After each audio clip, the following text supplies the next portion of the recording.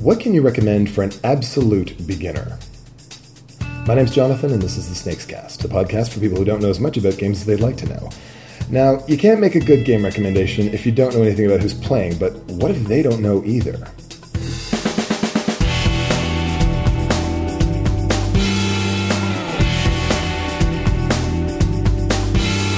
Welcome back to the Snakes Cast. With me once again this week, Amanda McKnight. Hey there. And rejoining us, Emily Finnerty. Hi. Thanks for coming back to the show. Thanks for having us. Right. Now, we recommend all kinds of games to all kinds of people, and we've talked about what to do when someone only wants something vaguely fun. But we haven't really talked about what to do for someone who's never really played a game before, at least not since they were, 10. Do you get people like this very often? All the time. All the time. Like every day in my life. Is it usually couples? It is for me. Yes. A lot of the time couples. Why is it couples so often, do you think? Well, I think that in the cafe specifically, we're billed as a very good spot to go on dates, which is true. It's entirely true. It's nice to have something to do with somebody besides just talking to them. You know, sometimes Sure. Going on dates, and if you have nothing to say, then you're like, ugh. But here you have a board game to play, so it's okay. You know, you're filling out the time. You don't have to, make aggressive eye contact the entire time. Plus, you learn about them as they play. Yeah. So you get a lot of people that both don't know anything about each other and also don't really know anything about board games, but have heard this is a good place to be with somebody that you're going on a date with. So it's possible that these are people who have never played board games before in their life, but they've heard such good things, and everyone has so much fun there, and people go on first dates and then get married and take engagement photos there. You know, there's this weird board game date culture now. I feel it's a thing. It's also the fact that Snakes is a theme place, right? It's a theme cafe, a theme bar. There's this idea of if you're coming to Toronto and you want to do something. What do we do? Well, there's this really cool theme bar where you can play board games. Oh, that sounds really cool. So I can have a beer, play a board game, have some food, and a bunch of us can go. Oh, that's cool. Then they get there and they're like, so what have we played before? Monopoly. Oh boy. They're like, we're not going to play Monopoly with all of us. We want to play something, but we just have no idea because that's, all some people have played before. Some people even don't even know what Monopoly is, too. I run into people all the time who are like, I don't know, I heard Monopoly was good. And I'm like, you've never played Monopoly? You're not missing out on much. No. But you should probably play Monopoly. Just to understand that. Yeah. the play Monopoly, then play, and then I'll show you something that you'll be like, what? The thing, too, is that, part of the service we offer is that there will be people there to teach you board games, you know? And sometimes that's what people want. They want to be told what's up by somebody that knows what they're talking about. Exactly, yeah. Because, board games, while not a new hobby, the kind of, the resurgence of board games is, semi-recent. And there are a lot of people that, again, like Amanda was saying, didn't really play that many board games when they were growing up. Or, if they did, they have, the very small, Monopoly, Uno, Scrabble, that sort of thing. But they're really stoked on the idea of board games, but they just don't know where to start. And then they start with us, because that's a thing that we, pride ourselves on. It's come here, we'll show you great stuff. It'll be awesome. I think we forget sometimes how much game gurus at Snakes and Lattes are relied upon, and the staff there are relied upon. And people come and they think it'll be this awesome experience where someone can just hold our hand and teach us all of the stuff. So we don't really have to worry about it. So they don't really think about what they're going to do. And then they get there and then they're like, now we got to figure it out. And that's where we come in. So I've got this routine that I use for that particular situation. I've been using it for quite a while, and I'm starting to think that maybe it's getting a little bit stale, and I'm hoping you guys can have a bit of criticism and some ideas for me to help freshen it up a bit. The idea of a sampler platter really captures a lot of people's attention. I say, okay, what if I bring a couple of little games? I actually use the phrase sampler platter, and that usually causes their eyes to light up because it's something I know from another context. I'll bring you a couple of really quick games from a few different categories, and you can try those, and then you'll have some idea of which kind of games you like and which kinds you don't like. And I say, okay, sure, that's great. So I bring them over to their table. I'll bring them Kalami, so they have a strategy game. I'll bring them Go Splits, so they have a reflex game. Quizniac, so they have a trivia game. And Zombie Dice, so they have a press your luck game. And the fact that they don't know what a press your luck game is most of the time means you get to introduce that. And oh, God, that's cool. And usually, so the idea is that they'll play all of these things because they each take 10 or 15 minutes. And then they'll have an idea of what they like and don't like, and we can sort of take it from there. That's the theory. In practice, I think I could maybe count on the fingers of one time how many times that's actually gone through that way. Usually what will happen instead is that I'll see them sometime after that with one of those games laid out in front of them, and they're engaged deeply in conversation now and enjoying each other's company and stuff. Like, is that a failure in that case? Does that mean that the trick didn't work, or does that mean that it's good? I think in ways it kind of means both. I mean, it means that they obviously were brought to a point where they felt like they could now like sort of go on without having that. But so that means they probably played something connected and were like, we need to now talk about life. We're engaging socially. We're which is making part of eye the contact. Point. Yeah. Like part of the point of board games is we're doing stuff in real life. And but each at the other's same company. time, it's like that idea of when you give someone games and they don't play the games, you're kind of like, oh man, they didn't. That means that now they're so you. distracted by something else that they have become unengrossed in what you gave them. So I mean, I think it's a bit of both. I think the problem with the sampler platter and the problem we all run into when we do it is that it doesn't really speak to answering that person's question. People, when they ask you, I think what they want is they want you to like read their mind and give them the game, right? and that's not always going to work. But I remember when I was a customer, and I was a bit more of a descriptive customer where I would come in and kind of have an idea of what I wanted to play at least, but trying to find out what sparks their interest in games is, I think, the best way to figure out what to recommend. What are some signs you can watch for in terms of either body language or choices of words? What are some giveaways that you find can be useful for an absolute beginner who has no idea what they want to sort of give you a direction to begin? I would say the categories. When I look at people at a wall, what section they're in. And if they look like they are looking at stuff in that section, or if they look like they are totally lost. Like if someone's in party and they look like they're looking everywhere and just are like, where do I go for the strategy? Like, how many times have you had a couple just make a beeline for the party game section and not look anywhere else? Yeah.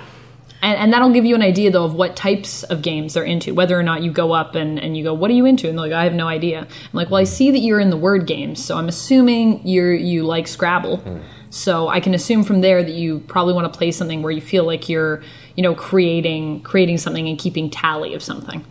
Because that's usually what I like from Scrabble. I think that something that is helpful is to find a theme that connects with the people, because if that's a problem I have with like abstract games in general, it's like, well, they're really great, people don't immediately connect with them the way they do like if someone is really into like zombies, the way that they would connect to like Zombie Dice or like Dead of Winter or Last Night on Earth.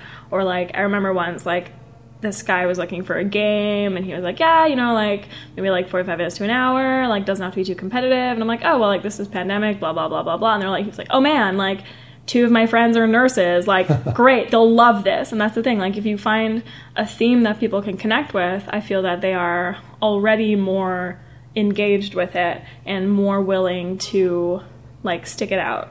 If that makes sense. It's like Camel Up or Colt Express, too. Like recommending games like that where you're like, you guys are a bunch of like people, in Egypt and you're betting on a camel race. Like that gets people like, oh, like I want to go and be a rich person in Egypt. And other people, you say Colt Express, you're a bunch of cowboys and you're bandits. You're going to go on this train and rob it. And you all have different characters, and people are like, oh, and then they get into the characters. So sometimes people get into the story, but then you also get those people, I find couples a lot of the times, I get them into a lot of abstract games, is what they tend to be into. And I think the idea behind that is this idea of a 1v1, where it's about getting to know that person through the ways that they play games. Yeah, how they think, how they respond. They find fun. That you can play like, a million rounds of the Duke and never really get tired of it, because each time you're both learning together skills and strategies and seeing how the other person interacts with you. And Emily's not wrong about how an abstract game can sometimes be off-putting, but abstract can also be really useful and kind of a way in if they liked Connect 4 when they were little. That's where you start them off with Quarto, and you or say Pentago or Yinch if they're feeling more adventurous. Anything quicker, I feel, for the abstracts is a good place to start off. And then just throw a bunch of them at them. Yeah, like throw like 5 or 6 of them at them. Quarto's a great one because Quarto can take like 5 minutes, and if people like it, they play it over and over and over and over again, and then they kind of like have warmed up to the idea of like, games without themes, games where it's just bits and there's no like bigger sort of idea behind it. it. Onitama is a great one because Yeah. it's so simple. It's so Kulami's a fast good to teach. one. Kulami's good too because you can customize that game. So that's the thing I love about teaching it is I teach it with the basic board, and then after that I'm like, so now you guys can like make whatever boards you want, and if there are holes, this is how you play with holes, and do whatever you want, have fun. Yeah, mentioning that you can build the board in any shape you like and how it completely changes the game if you put a big donut hole in the middle or if you shape it like the letter C. That's like the last thing that I leave them with as I get up to leave the table. And of those games on the sampler platter, Kulami I find is the one that most commonly winds up sticking around and getting played more than once and leading to at least something else. Yeah. So Jeff LaChapelle, one of the other gurus, has this trick that he uses with absolute beginners. He'll ask this question. He'll say, do you want to ask questions? Do you want to build something? Or do you want to beat the crap out of each other? 9 times out of 10, they say beat the crap out of each other, as far as I can tell. But that sort of probing question seems to lead down some very productive avenues for him.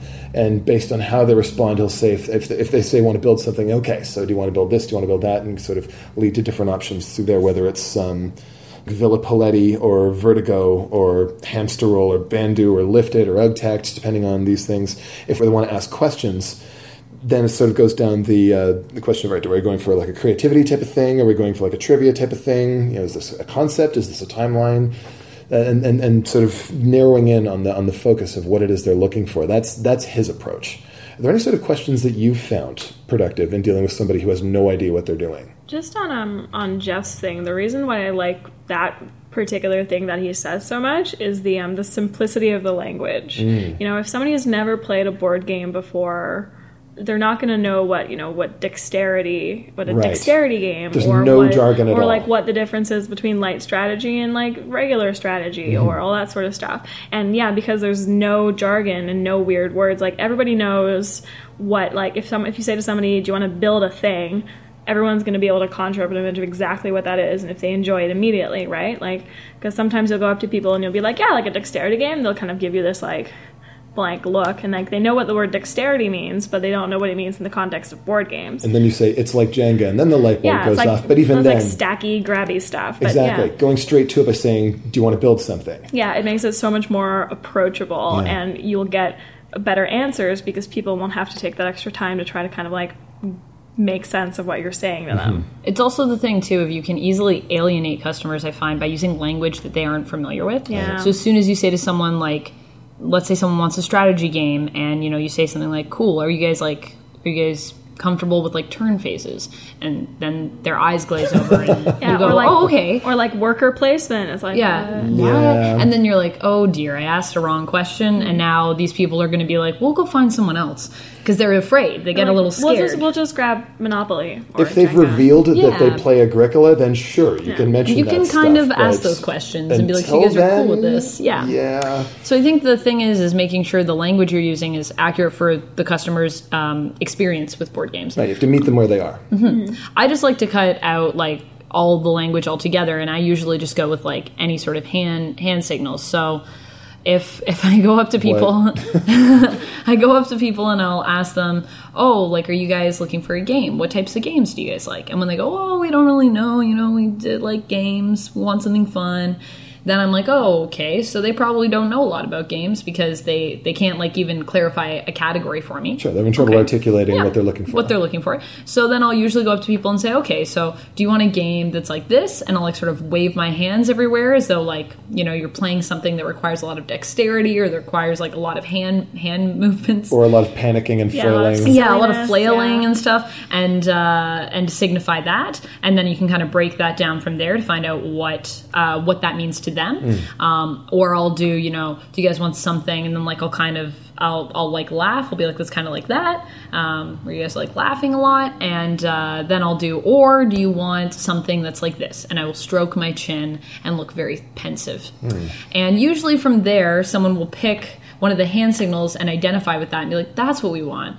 And then from there you can kind of go, okay, so you guys like hand flailing. So do you guys want something that's timed? Do you want something that's like really fast and you only have so much time to do it, so there's pressure? Or do you want something where you guys have to build something very carefully? And then you can get down just into the actions that people are going to be doing in the games and find out what resonates with them. Though there are times too when I'll just ask people, like, how long do you want to play it for? And from there, I can take them into a couple different categories. Someone says they want to play a game for 2 hours. They're probably going to want to play something intense that's strategic. They're not going to want to play a dexterity game for 2 hours usually. I've never run into that dexterity person. Game. That would be, wow. Pretty epic. When usually someone says, we just want a few short games that are like, 5 minutes, 10 minutes each. That's usually abstract or dexterity or something that's a small box. So you take them to small box games. Do you find there's some questions that can help you find a theme for somebody, or does asking that question not really reveal it? Something that I like to ask, on top of all these things, these are all good, is if trying to kind of like get an understanding of how competitive these people are, because if one person, or if anybody is feeling not particularly competitive, then if you're going to take them to a bunch of like really aggressive sort of stuff, then it might not work. So trying to like get that out of the way immediately to kind of like take them towards like co-op games or like team games or games that kind of like have a more kind of like fluid understanding of like what winning and losing is, kind of like concept, right, is a good place to start. Because like some people don't want to, be, what does Jeff As say? Jeff said, beat the crap out of each other. Some people don't want to beat the crap out of each other. Some people just want to like hang out and play board games and move stuff around on a board, and that's totally fine. And there are competitive games that can be kind of like that, or there are co-op games that will be completely like that, right? So which co-op do you tend to bring out most often for that situation? It depends like how much time they want to commit to a game. Like that's the thing, like another good idea is, like Amanda was saying, like how much time they feel like committing to a game. Because if somebody wants to commit to a 30-minute game and they want something co-op, then maybe like, Hanabi, or maybe something like Concept, or, Castlevanic, yeah. If they like fantasy. Yeah, that's the thing, if they like fantasy, again, themes. Yep. But if they want to play something a little bit longer, Pandemic's a good one to start off with, Forbidden Island, Forbidden Desert, all that sort of stuff. So the other thing that is a good idea that you can kind of try too is just talking about, in terms of competitive levels, talking about how competitive people are at the table. So does everyone want to like be versus each other and have it be really competitive that way? Do they want it as like one person is the super competitive person and let's all be against them? Or split into teams. Yeah, split into teams. Or do you want something that's, we're all actually going to work together and be against the game? Because, Joe hates losing by himself. So if we all beat Joe, he's going to be really mad. Everyone's everyone's always got the one Joe at their table that's, hates that. There's always one of them who, you go back and you're like, how was everything? And he's like, I hate it. And you're like, what happened to him? And they're like, he lost. You don't have to know much about games to know that that's not going to be a good experience for you, or that you'll be okay with having that kind of experience. Yeah.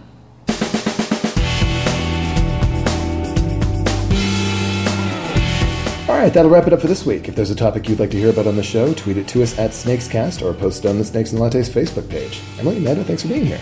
Thanks for having us. Always a pleasure. Yay. The Snakescast is produced by P.T. Douglas. Music is provided by Ben Sound. The opinions expressed on the show belong to the people in it and not the company behind it. Thank you for listening.